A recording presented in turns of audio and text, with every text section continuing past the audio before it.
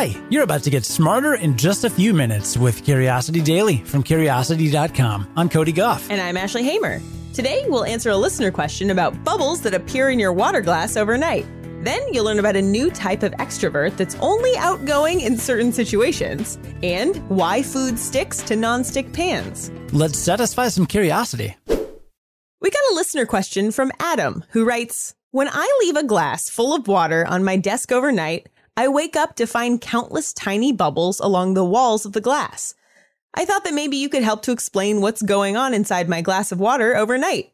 Is the O in my H2O trying to escape?" Great question. The simple answer is kinda yeah.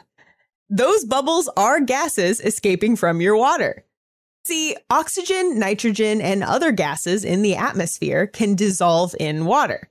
But how much they dissolve depends on a couple of factors. Temperature is one. Gas dissolves more easily in cold water than in warm water. Pressure is another. The higher the pressure, the more gas can dissolve. Now, think about the difference between the water that comes out of your tap and a glass of water that's been sitting out overnight. The stuff that comes out of your tap is usually cold because it comes from pipes underground. It's also pressurized inside those pipes. Otherwise, it wouldn't be able to make the journey to your tap. That means that your tap water is chock full of dissolved gases. But as it sits in a glass, the reduction in pressure and the increase in temperature makes the water unable to hold as much of the oxygen and nitrogen that was once dissolved in it. So it comes out in little tiny bubbles. You might also notice that the water you left out all night tastes different too. That's partly thanks to escaped gases, most likely chlorine. Many people who grow up with chlorinated tap water learn to associate chlorine with a clean flavor. So the less chlorine there is, the dirtier the water might taste. And even though some gases are escaping from the water, other gases from the surrounding air are dissolving in the water too. But the biggest factor in that stale water taste is probably temperature. The colder a beverage, the less you can taste. So room temperature water is bursting with flavors that are undetectable when it's cold. Don't worry though, water left out overnight is still safe to drink. It just might taste kind of funny. Thanks for your question. If you have a question, send an email or a voice recording to curiosity@discovery.com or leave a voicemail at 312-596-5208. Scientists say there's a new type of extrovert running around. And this kind of extrovert is only outgoing in certain comfortable situations. Of course, most of us haven't been to a party in quite some time, so we'll just have to take the researchers' word for it, for now. Well, this group of researchers from Michigan State University felt like they all knew people who were only outgoing or only seemed like themselves in just the right circumstances. And they felt like the usual introvert-extrovert binary cut those people out of the mix. They wanted to be able to prove that extroversion has more variety than we usually think. So the researchers designed a 3-week-long experiment involving 83 undergraduate students. To start, the students took a personality test. Then over 3 weeks, the students answered email surveys about their social interactions. Twice a day, the surveys asked the students to think about social interactions they had in the previous hour. They rated how friendly and sociable the other person was, and then they rated their own level of extroversion. So, how talkative, bold, and energetic the students felt during the interaction. Well, unsurprisingly, the students tended to be more talkative and bold when the people they interacted with were friendly. But some people were particularly sensitive to others' friendliness cues in a way that wasn't related to their level of extroversion. So researchers gave a new name to this flavor of extroversion that's dependent on others. It's now called other contingent extroversion. Now might be a good time to say that extroversion and introversion aren't just terms invented by BuzzFeed quizzes. They're real scientific descriptions that date back to the early 1900s. And since the 60s, scientists have been able to detect people's levels of extroversion and introversion using brain scans. Introverts tend to have thicker prefrontal cortices, which are associated with deeper thought and planning, but also more anxiety and depression. And extroverts have more active dopamine responses in their brains than introverts, so they tend to get more of a thrill from human contact and things like gambling. Importantly, the researchers on this study found that other contingent extroversion is distinct from regular extroversion. Someone could be generally extroverted, but not be particularly sensitive to how friendly others are being. The researchers think it's possible that other contingent extroverts could have more close friends and more enjoyable social interactions, but that'll require more research and more time spent outside the house to figure out.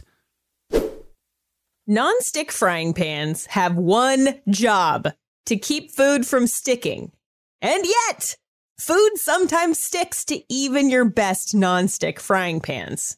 Infuriating, isn't it? What's going on? Why does food stick to non-stick frying pans? This is why. Let's say you're going to fry an egg. You might pour a small amount of oil into the skillet and let it heat up. After all, even non-stick pans need at least a little bit of oil. If you let the pan get a little too hot because, for example, you become totally engrossed in your favorite science podcast, you might notice that the oil in the pan is no longer in one big pool. Instead, it's formed a ring with a dry spot in the middle. This happens because of the way the pan heats up.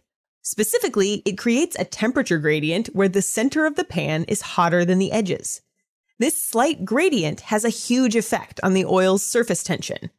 In the middle, the hotter oil molecules have trouble sticking together, leading to less surface tension in that area. It creates a surface tension gradient that follows the same pattern as the temperature gradient. Eventually, the oil's surface tension breaks in the middle, and the cooler molecules in the outer edge pull on the hotter ones closer in. That's what forms that dry spot in the hottest portion of the pan where your eggs are most likely to stick. Physicists call this thermocapillary action. Believe it or not, this was all discovered pretty recently.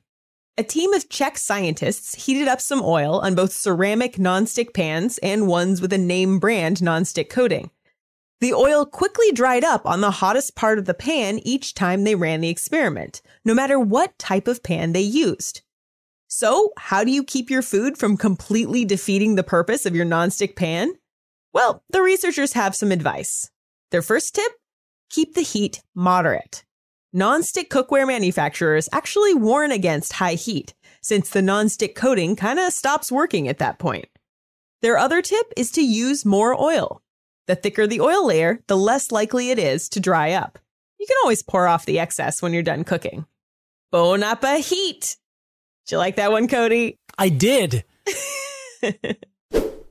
Ashley, what are we talking about next week on Curiosity Daily? Well, Cody, next week on Curiosity Daily, you'll learn about why there's a good chance your sleep tracker is inaccurate, what's up with the animal life that scientists found deep beneath the Arctic shelf, why there's no such thing as a hypoallergenic dog, the surprising benefits of having a bad boss, and more. Oh, yeah. And of course, there's April Fool's Day. Oh, that's next week? Huh. You know, I hadn't thought about that. I'm sure we won't do anything special that day. Yeah, I mean, Cody, that's not even a really important holiday to you anyway, so. No, I've never insisted we do anything on that day. But hey, that is then, this is now. Let's recap what we learned today, starting with the fact that bubbles show up in your water overnight because gases are slowly escaping. As it sits, your water gets less cold and less pressurized, so the water lets oxygen and nitrogen out in the form of tiny bubbles. It might taste a little different, but it's still safe to drink. This is actually the exact same explanation for another listener question we had, I think back in October, where someone asked, why are there those little bubbles on the sides of my pan when I'm boiling water? You know, you'll have the first bubbles, and then you'll have the second bubbles, which are the usual rolling boil. And the little bubbles that cling to the sides are gas escaping from the water because you're heating it up. I'm glad you told me that because I was not here. You were not, but now you've learned something. Sure. And we learned that researchers have identified a new type of extrovert called other contingent extroverts. I know some people are rolling their eyes right now because it's another extrovert story where you're like, I'm an extrovert with a hint of introvert, but This is real research that personality psychologists, stand behind. Personality psychologists? Yeah. Personality psychology is a field. Yeah. Oh. Yeah. But these other contingent extroverts are more talkative and bold when the people they're interacting with are friendly, while other kinds of extroverts can be generally extroverted, but not super sensitive to how friendly people are to them. Cody, do you feel like you're this way? I am 100% an other contingent extrovert. 100%. See, I'm so suspicious of it because it's like, of course you're gonna be more yourself when you're comfortable. Like, who isn't? People. Are you kidding? You don't know any people who will walk into a party and just be like, hey, I'm blah, blah, blah. And they just talk to whoever and they don't really care if the person's kind of not that receptive or maybe not that warm. There are people like that. There are people far more extroverted than I am in multiple situations. I have to have some comfort level or I am very not as outgoing. Yeah, I haven't figured out where I am on the spectrum. But yeah, sure, when I'm comfortable, I am more outgoing. That is true. As a type of extrovert, I know a lot of people, and I've run across a little bit of both. Just saying. Sure.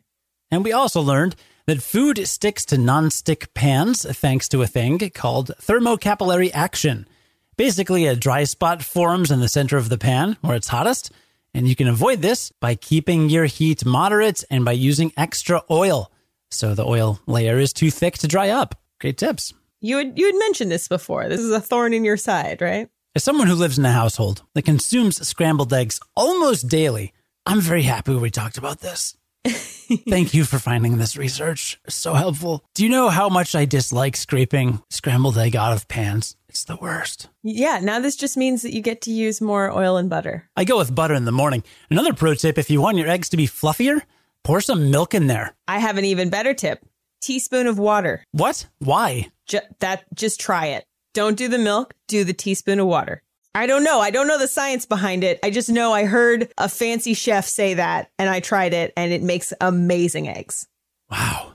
And this is why I am very happy that we have Food Network and Cooking Channel on Discovery Plus, because you learn things like that. Yeah. Ashley bringing us to Flavor Town. Today's stories were written by Ashley Hamer, Kelsey Dunk, and Cameron Duke, and edited by Ashley Hamer, who's the managing editor for Curiosity Daily. Today's episode is produced and edited by Cody Goff. Have a great weekend, and stick with us Monday to learn something new in just a few minutes. And until then, stay curious.